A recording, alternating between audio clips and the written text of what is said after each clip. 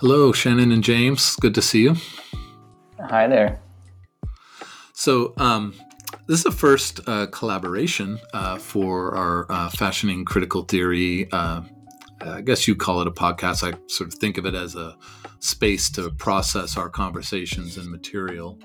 And I'm really glad also that I get to talk to you both about this conversation that we had this week, primarily around Harold Bloom's 1973 book, The Anxiety of Influence, but also a little piece by Léopold Senghor. And hopefully we'll also have a chance to talk a little bit about it in relationship to Barbara Christian's Race for Theory essay. I just wanted to start off maybe by talking about some of my, how I walked away from our conversation last night in the seminar. I really love teaching for these kinds of reasons, that the questions that came up in our classroom, they were wide-ranging and very diverse, really helped me think with, I think, more nuance and sort of more paths in and out of Bloom's book. The reason why I wanted to teach it is not because I find, the particular subject matter, which is, so Anglo-centric, and I think it was you, James, who said at some point, he just mentions names, no citations. It's like, Yeah. Shelley, well, which one? That was you, right? Yeah, right. Yeah. It cracked me up. I really was like, that is a odd feature of the book. But it has its own very deep, I think, presentational problems in terms of rhetoric, and it's Anglo-centric. But I'm always interested in how books like Anxiety of Influence can end up, they don't always, end up saying something more than they intend to say, right? And that mode of subversion is always really interesting to me, the way books can subvert themselves. And one of the ways I thought that came out last night, and I thought that we had a really good conversation about the delimitations of the book and the exclusions and the it's not even blind spot, but willful exclusions, as well as the rhetorical structure of the book that raises so many questions. But I thought there was this really interesting moment where we started to think about it. This is sort of the direction I have gone in my own appropriation of his work and using it to read people like Léopold Senghor, is that it's one thing to think about the Freudian family scene in relation to, this tradition of English language poetry, maybe with, Rilke thrown in there for diversity or whatever that is. But then for me, it's always interesting the way those notions of parricide play out in a context like a post-colonial context, like what it means to be a writer or a thinker moving outside of colonialism, where the paternalism of colonialism, and especially I think in Africa and post-emancipation Caribbean, the paternalism of colonialism is so strong, right? That missionary vision of it's not simply in terms of the rhetoric and the practices, right? Not simply the extraction of resources and the subjugation of bodies. It's always that, and it continues to be that in its neo-colonial forms. But also this idea of bringing civilization, bringing a certain form of writing and thinking to the colonized.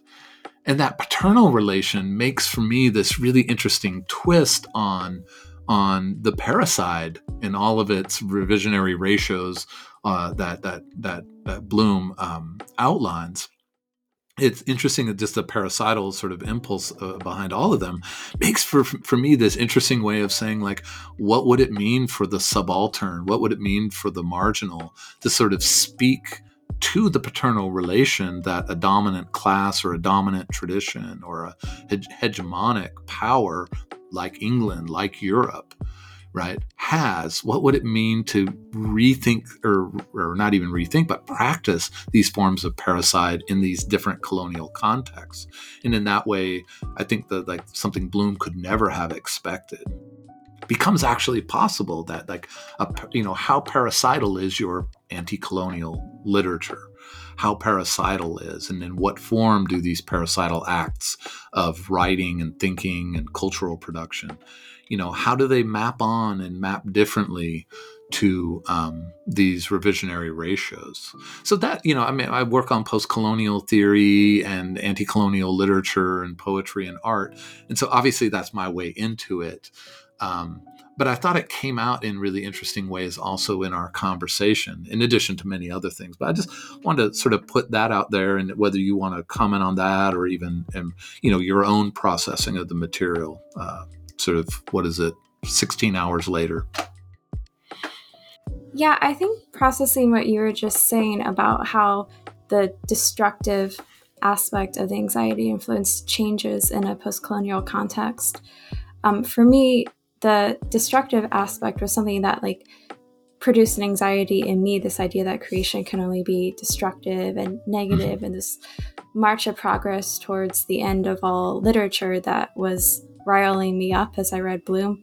In a post-colonial context, I think you're able to have a more positive spin on that destruction, and it makes me think of the sort of destructive practices like blackout poetry or treating a book that isn't this movement towards I guess, to use a word like degeneration, that I feel is marching around in Bloom's mind.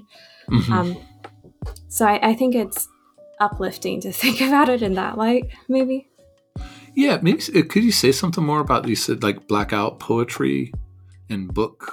Oh, I forget the word, but the modification of books. That's really interesting to me, because those are alterations of the sort of the father of the text or whatever, right? But it's very different.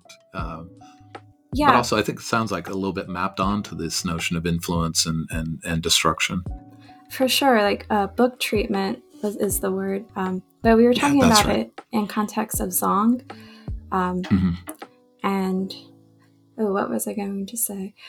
But I feel with that, there's less of an anxiety around the precursor or the forefather, where you don't necessarily want to be him. So the anxiety is wanting to find a way to be different without maybe as much of the anxiety of feeling that this great genius is better, and how can I become a genius like that? It's, I guess, coming from a place of less humility, I guess, compared to the precursor. Yeah, no, that shift I think is super important in terms of the wanting to be like the father, which structures that book. And that's why when we were talking about it, I was so emphatic about this notion of tradition, right? That traditions have intense normative power. But so does colonialism, right? It has intense normative power. But as you were just saying, I think that's so important, that difference between emulation and rage, right? Emulation and difference, which is the Bloom model, and that paternal relation that produces only rage, is just a completely different sensibility. It makes you wonder if, what is the salience even of the word influence in that moment? Yeah, that tradition aspect. And James, cut me off if you want to jump in, because I'm saying too much. But that tradition in Bloom, it's a swerve, but the swerve always wants to come back to the tradition, to be the same, to be the original, and not to be open to change. Yeah. Yeah, Shannon, James? I think your comment is making me think about, in another class we read Baldwin's Fire Next Time, and how he approaches the sort of the relationship of power dynamics in the US, and sort of the critiques that he levies against Black nationalists for sort of seeking out power, for sort of a power that would reproduce the violence of sort of white supremacist structure in a different form. And he talks about this sort of sanctification of power, which I think is a really compelling concept that I was seeing in Bloom through this very masculinist rhetoric that we've discussed. And considering, for someone like Baldwin, who's thinking about love or spiritual freedom, love as sort of this vital life force, or Lord and uses of the erotic, it makes me think about just the possibilities of pivoting from that sanctification of power, or what I perceived in the text as like this glorification of creativity and originality, which is rooted in the genius, the figure of the genius, who's always like a white male subject, right? And so for me, that's the approach there, is to to just consider, like, what does a repair, what does a creativity that is not based in destruction look like? And at one moment I was highlighting throughout, but like thinking about, he uses the term heroic a lot, right? And so somehow this he really does. That's a good catch. It's a key term, because a genius is heroic, right? Yeah, and I think so. It's on page, I think this is 21. But yeah, I mean, he uses it throughout. But in the margin, I wrote about Jack Halberstam's Queer Art of Failure, and it's like, how do we fail in proportions that are not heroic? Like when you fail in heroic proportions, to what extent does that actually glorify or aestheticize like your creative like failure, if that makes sense? Because like failure can be disruptive, or like I don't know, like this whole anxiety of influence can be disruptive without being destructive. Does that make sense? I don't know if that's possible. Yes, but I think there's a really deep way to coming back, to my own framing of the material with sort of anti and post-colonial. There is, in anti-colonial, there's a limit to anti-colonial struggle at the level of ideas, whether it's literary production or art or theory. I think in part because the anti and anti-colonial makes it reactive, right? That one is positing, and one has to at a certain level, right, in a certain phase. The colonial hegemony, a colonial hegemon as a paternal figure, right, who has to be overcome in some fundamental way. But that's, for me, one of the real differences between, and this is thinking in a colonial context. I think the language is different, but similar in the case of somebody like Lord or Baldwin. But the post-colonial question, I think, always is, how does one think in a post-colonial context about colonial legacy and struggle against it, but in a way that is not purely reactive? And so when you mentioned The Fire Next Time, I mean, I love that essay. And I think one of the things that animates it is Baldwin's rejection of the idea that his own thinking and that African-American thinking needs to be so concerned with white people. And he has that line in the essay where he's like, who wants to be integrated into a burning house? Well, I think in the anti-colonial and post-colonial, it's like the anti-colonial sets the house on fire. But then it's like, well, what does it mean then to stand outside the house? You've burned it down. And now, like, is there another model of reckoning with the past, this colonial hegemon? Or I think, and this is why we read Barbara Christian at the beginning, because I just think it continues to give critical gifts to us. That moment where she's like, we're making poetry to survive. We're making poetry to make life happen. We aren't drawing on a tradition where you have to compete with the predecessor, right? But it's also, there's not an essay, Christian's essay is not an essay that's obsessed with genius, that's obsessed with somebody who sets a trend, and that's why, I love that word fashioning, right? And that's why this series is called Fashioning Critical Theory, but it comes right out of Lord, where she's like, we're fashioning life. And that idea of fashioning life rather than defeating the precursor, like, what is gained in that? The conditions of it are, of course, conditions of subaltern traditions emerging, right? Or subaltern writers emerging to create, right? Not simply out of reaction to a tradition. But it also, I wonder about the different kinds of literature it gives birth to, or the different kind of cultural production it gives birth to. And that, this, you mentioned Halberstam, and that's a totally interesting reference there too. Like, because once we identify And this is why it's important for me, for me, to read people like Bloom. And I say this a million times. It's not because I think Bloom is right or good, but because I think it helps us frame what's at stake in these other kinds of visions of literary and cultural production, right? That it's not simply that Baldwin is trying to craft, a relation of love, or Lord is crafting a poetry of the erotic, and Christian is appealing to that as creation and sustenance of life. It's also that these are, ways of marking, aside from a sort of rhetorical note, not just that this white patriarchal male tradition that Bloom is talking about, but it's also the way we have such a limit of our scope of what creativity is, of what influence can be, right? Yeah, Bloom has this way of talking about the creation of poetry and art, but also life in general, as life ends in death, poetry ends in death. But a new model would be that life brings life. And we were talking about temporality in class, and there's this linear temporality that Bloom ascribes to, but a more cyclical one, more in line with like ecological cycles, or even just like the way poetry seems to expand other poetry to me, something more regenerative.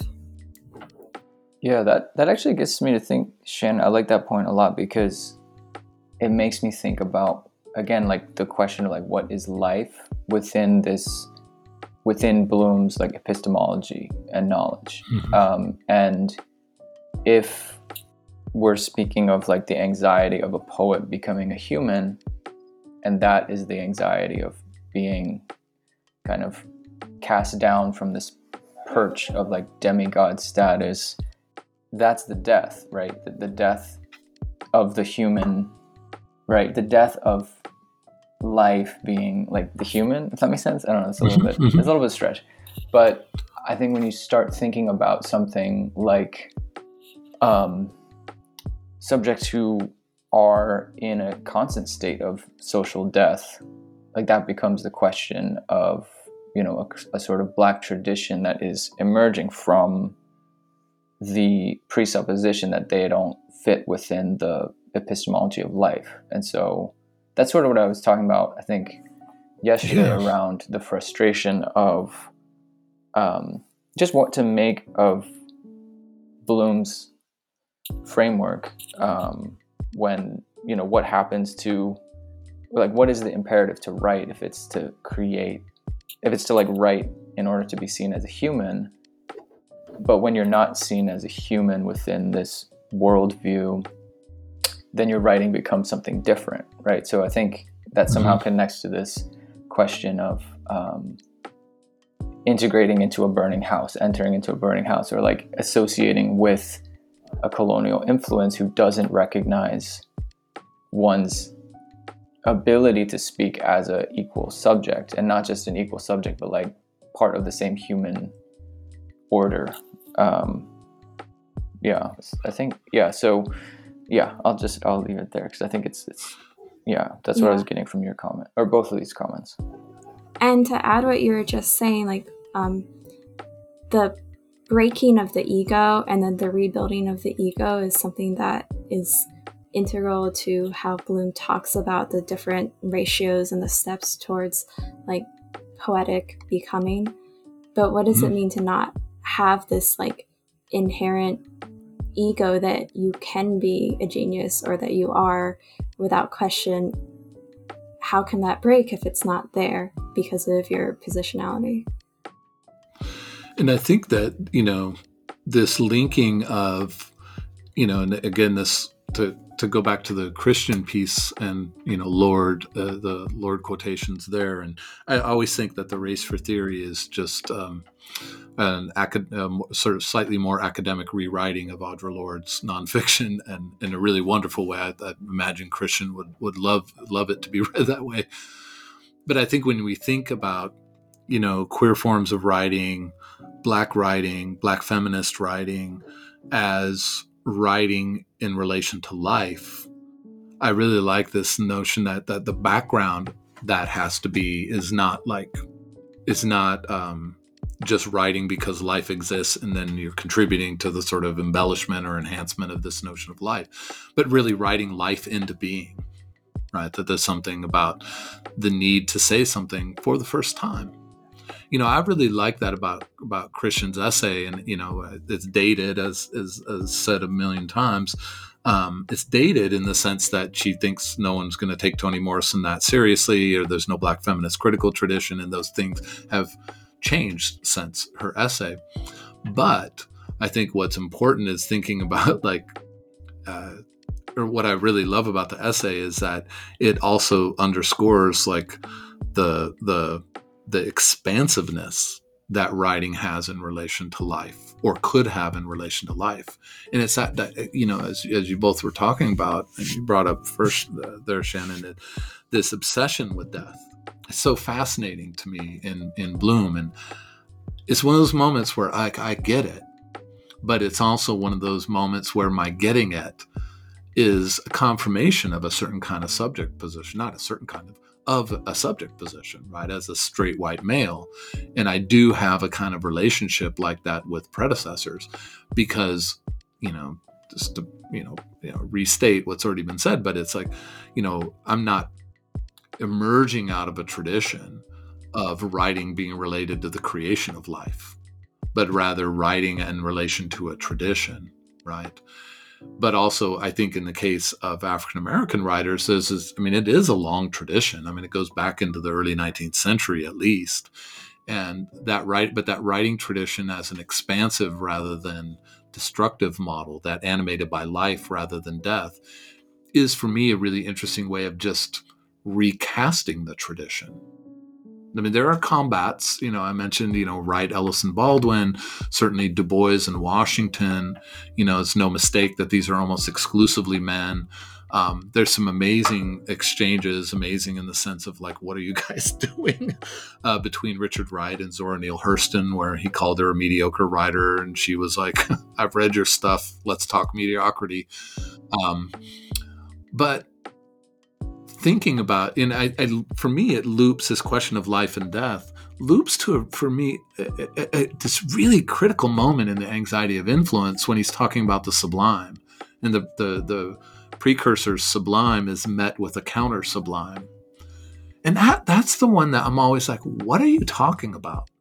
The sublime is overwhelming and an enhancement of our sense of limits, but in this way that is astonishing and met with wonder and curiosity. And why would you have to have a counter sublime? Right? Why is it not an inquiry into the sublime? Why is it about literally with the counter sublime destroying the sublime?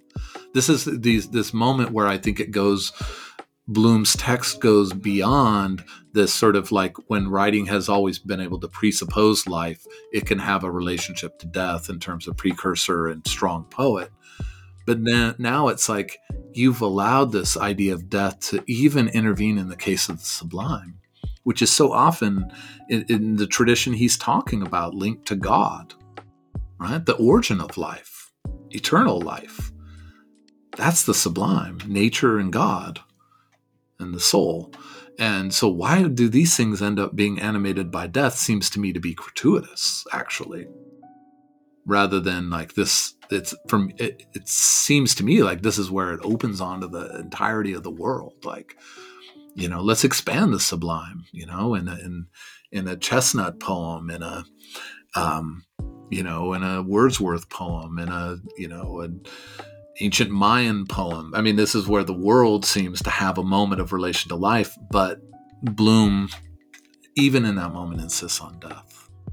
Sorry, I'm going on this, but when you mentioned this life and death stuff, that's the thing that really got to me as odd in the book. Well, maybe that's because if each poet becomes strong, right, in Bloom's thinking, he has to become this sort of and I'm saying he because it's only he for Bloom, he has to become this genius God figure, so maybe only God can kill the sublime. So it's this kind of egotistical way of thinking about the sublime that kind of reduces and trivializes it. Only God can kill the sublime. I really like that phrase. I'm gonna note that. We're recording this. I don't have to write it down, but I love that phrase. Only God can kill the sublime, and so you have to become a god. Yes, I love that. Yeah, part of this. So, and not to return unnecessarily to this, but I think part of this gets me back to the anxieties around the anxiety of sort of what is the context in which this book is emerging, and because what we're talking about in some ways is sort of this singularity of like there can only be one, right? And just that thread running throughout, that he's insistent on defining what is a poet, what counts as sort of like trying to figure out what counts as interpretation, creating a sort of hierarchy of value between poets, poet readers, common readers, with this whole surrounding question around the historical moment and then the trajectory of this text as influencing literary studies for some time after. And so it just makes me think, like, again, the anxieties around, at this time, women and Black writers emerging with their own traditions. And so, like, why are we at this historical moment coming back to the notion of influence and the kind of greats of English and Western literature at this moment to really, when you guys had the mic for generations, and why is it that you just wrote this right now, right? It's like a little bit of a question that again links back to that epistemological debate around who has the ability to write and to be a genius within like the frame of the academy, and then also within the kind of hierarchy or chain of being of humanity as well. I don't know if that's something we want to talk about, but it's just something I've been thinking about throughout, because he does, there are a lot of anxieties around also being a critic, and he has this whole thing around misinterpretation or misprison, which we didn't talk too much about yesterday, but it's one of those things where he seems to be wanting, ironically too, with Barbara Christian talking about practical theory, he also has a framework of practical theory, which is it ends with weird. A poem. Yeah. the conclusion, the epilogue is a poem. Right. I think. And then the middle section, I'm like, okay. And it's a struggle because, I'll just leave it there because I think it's hard to make sense of. Were you going to say something, Shannon? I mean, what you're talking about, James, makes me think about one of the other threads of the class that has probably been the thing that like kept with me, which is how his idea of influence, which is destructive and not additive, I feel like it's rooted in this fear of like joining and or adding and integrating and being changed by joining the other, integrating with the other, whereas models of influence that are less hierarchical or less linear, you can have all sorts of influences coming in and out that change each other, and there's a back and forth change. And this is where I was talking about Octavia Butler in class, and the series was Lilith's Brood and Dawn. Can't believe I couldn't think of it. I struggle so much with titles and dates on the fly. So Me too. Yeah, so when I think about the emergence of anxiety of influence, just the writing of the book, why it would be written, there's I think he's trying to write against a tradition that sort of sees the West, right, which itself is a myth, but we'll use it, but the West as this sort of accumulating genius, right? That all the geniuses sort of get added together to be, that's Western chauvinism, right? It's like the great tradition and the great figures and the great books. I was educated in a great books program. It's like, I understand that what that language is about, and I think we all understand it because it's how people have talked, and continue to talk in so many corners for centuries. And so for him, one of the things that I like about the book in that context is placing death at the heart of this. It's like, no, we're not accumulating. This is a series of murders. And I like the dramatics of that. There's something that, like, it's iconoclastic. It's like, you just imagine him, sitting there at Yale with all these sort of, waspy armchair, literary critics who,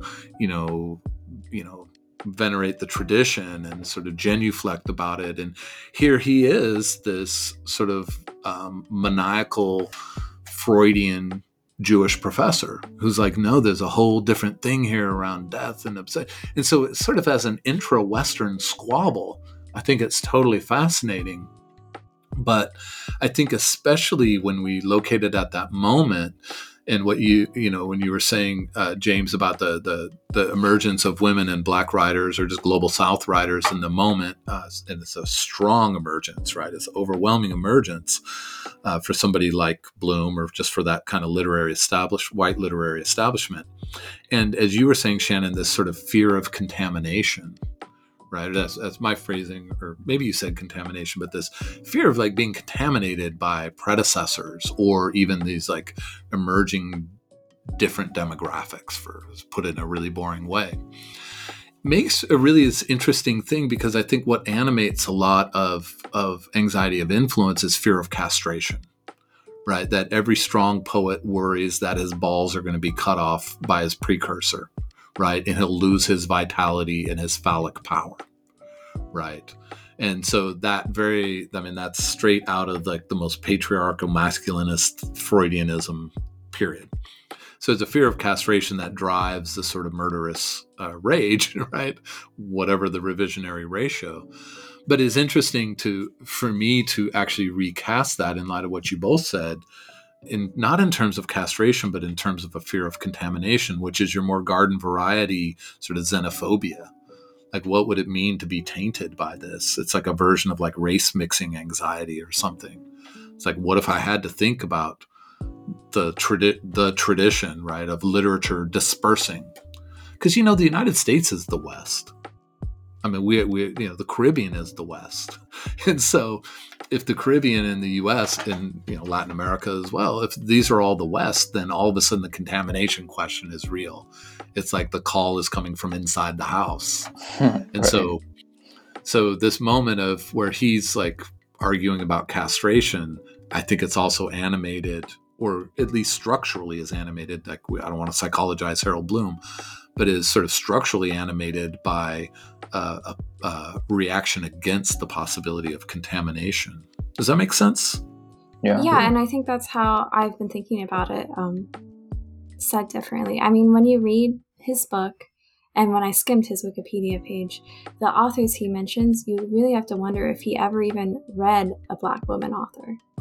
He edited a collection on collections on multiple Black authors, including Toni Morrison, but no Ivy League professor editor should be assumed to have read the things they edited.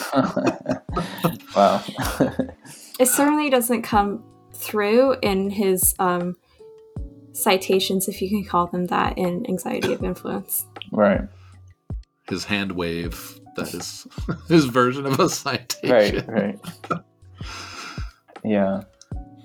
And what do you think about the Senghor piece in relation to it? I'll just say this, and as we sort of move towards wrapping up, what's interesting to me now, like thinking about it in a new vocabulary that you all provided here around life and fear of contamination. And it seems like, for the various kinds of issues that we'll continue to raise around Senghor's like piece on education, where, the oral tradition needs to find a script so that it can be reproduced. So every Senegalese schoolboy, as he says, can read the great African oral traditions. Right. But so there's that, which is this move away from orality, which I think it will become really important as we go along as a thing to critically interrogate, and we began that, of course, last night as well. But when he talks about assimilation and association, when he talks about how to think about Senegalese cultural production in relation to France, he doesn't fear contamination. And in that way, he's strangely, before independence, is post-colonial, right? Because so much anti-colonial struggle is about the need to expel what's contaminated you. We talked a little bit last night when Fatima brought up the author as cannibal, and the consumption and digestion of outside ideas. And I think it was you, Shannon, who said, but then the excrement is like you leaving part of yourself out. And there's the digestion metaphor is really interesting to me, but maybe naively or maybe not. I find it so interesting that Senghor is essentially trying to say, we have enough life in Africa. We don't depend on France for life, and we don't depend on life to come from the future. So we can take on the life of France without it killing us. We can take in elements of the life of France, I should say, elements, not the entire, elements of the life of France without threatening our own life. And in that way is not animated by a fear of contamination, and I think directed by a feeling of the vibrancy of African life, that it's not under threat. And some of the things that came up were, of course, this is a moment of naivete, right? The function of the colonial is much deeper than those essays seem to suggest. But it also is, in some ways, 32 years before anxiety of influence, it's already thinking influence outside of the question of death. I don't know how the Senghor resonated for you all, but that was sort of where I was trying to situate it when I assigned it, because it's a totally odd pairing. If you were to tell somebody that, I'm sure no one would understand why are these weird little tiny Senghor essays being set alongside theory of influence. Yeah, I think for me it's a similar, not to be a broken record, but it's a similar question to these kind of disciplinary challenges of like, the possibility of what he's saying relies on France to change as well. So it's kind of this sense of it is optimistic in some ways, and that's what makes it strong. But I think it's based in an idea that that the French would be willing to take on Senegalese traditions and make jollof rice like a national dish, of France. Or part of their cuisine, for example, so something like that. But I think it's interesting because toward the end of what we were talking about last night, I was, struggling to think about the idea of applying the Bloom work to things like Zong. That was the example that came up. But again, trying to apply this perspective that very much is written without that it's based in an epistemology that is completely outside of valuing Black people's existence and humanity, and to apply that to a text from a Caribbean author, for example. I was sort of struggling with that concept, but I think it's interesting to kind of envision the inverse, which is how can we use more sort of Caribbean, Black African philosophers to critique the Western tradition or to think through the Western tradition. Yeah. And it's funny because I think about, people using Glissant to talk about Faulkner or, which is one of those moves, right? And so, I think I was sort of wondering, thinking through it, the efficacy of what can we use Bloom for? Even as it's useful to think through it, is there enough in there to kind of do battle with the core and base inequities in sort of his perspective? And I think I think there might be, but it's an ongoing question for me. It takes some creative bridge work. I mean, I would suggest as a sort of frame or sort of format for thinking about this is totally self-serving because it's my own work, but is the way, and I think the revisionary ratios help give some vocabulary for it, but the way the former subjects of empire end up writing about and against empire in a way that if clashed, right, if it has this sort of agonistic, if it has this agonistic effect on the former colonizer, it enacts a decolonization of the colonizer, right? This purging is a sort of moment of like, in what ways are we intractably colonial, even in our post-colonial moment as former colonial powers, right? But that sets a relationship there, not of love, but of death, right? Not of life, but of death. This decolonizing the colonizer means something about the colonizer needs to die, right? In armed struggle for national independence, like literally the troops have to die. Mm-hmm. In terms of cultural decolonization, it's something about the culture has to be killed. And I'm not sure, but I'm interested in pursuing in what ways the family scene out of Freud gives a vocabulary to that, and where that vocabulary maybe falls short. I don't know. What do you think, Shannon? I know in class you mentioned how part of like original psychoanalysis is this utter destruction of your life in order to rebuild it. And this idea of something in the culture needs to die. The thing here is that it wouldn't be a complete death, right? Yeah. You always need some sort of death for more life. It's part of growth on a biological level, but also like on this like spiritual, artistic level. Mm-hmm. So I guess that's why I'm thinking about exactly that. Overall, thoughts are just swirling.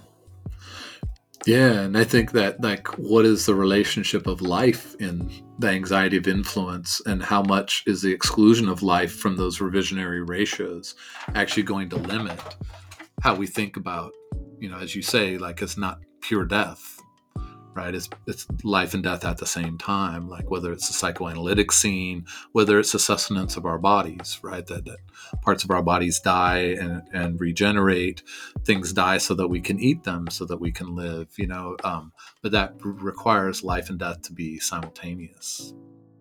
I don't know that that's in anxiety of influence. It's such a, I don't know. It does seem, being really petty editorial, but sometimes I'm just like, oh, give it a break, man. Like, this is like so dramatic. Like, come on now. He just tried to write a better poem. Was he really like trying to destroy the Promethean in his precursor? Right? Yeah. But that idea of like a loving overcoming of your predecessor, the way like every parent wants a child to be better, right? Every child, at some level maybe wants to be better than their parents, whether it's politically or economically or culturally. Those moments are mixtures of love and death, of life and death, right? Of love and violence. But the love and life element in anxiety of influence is just really hard, if not impossible, for me to identify. Which maybe on those really dramatic terms is a moment to conclude. It's like love, life, death, destruction. But I really think that these two pieces, Christian and Bloom, they go in such different directions, but they bring out what for me is a hidden language, and we've been able to get into it today, a hidden language of critical theory, which is the way life and death or love and destruction end up animating, either in balance or one to the exclusion of the other, so much of what goes on in critical theory. I always, as I kept saying last night, I really want to just move to these next sections so you can see sections of the course. You can see how, Heidegger, Derrida, Philip, Murray, all of these other people sort of revisit these scenes of love and destruction or life and death. But those animate critical theory, and they really are about, it's not just, for me, rhetorical elements of the infrastructure of critical theory. It's also like, this is how critical theoretical discourse either does or does not create spaces for new modes of inquiry. So it's not just sort of a general character for me, but also the way of, if this is about death and destruction, Like, how are you ever going to have an expansive critical theory space or literary production space for people whose lives are animated by the threat of death, whether that's, women, people of color, queer people, immigrants, right? If who walks into a space of death and destruction, but also who walks into a space where destruction is in the service of love and life? There would be my platitude. So. But anyway, I appreciate you all taking time to chat and work through this material. So have a great rest of your Friday. Thanks so much. Thank you, guys.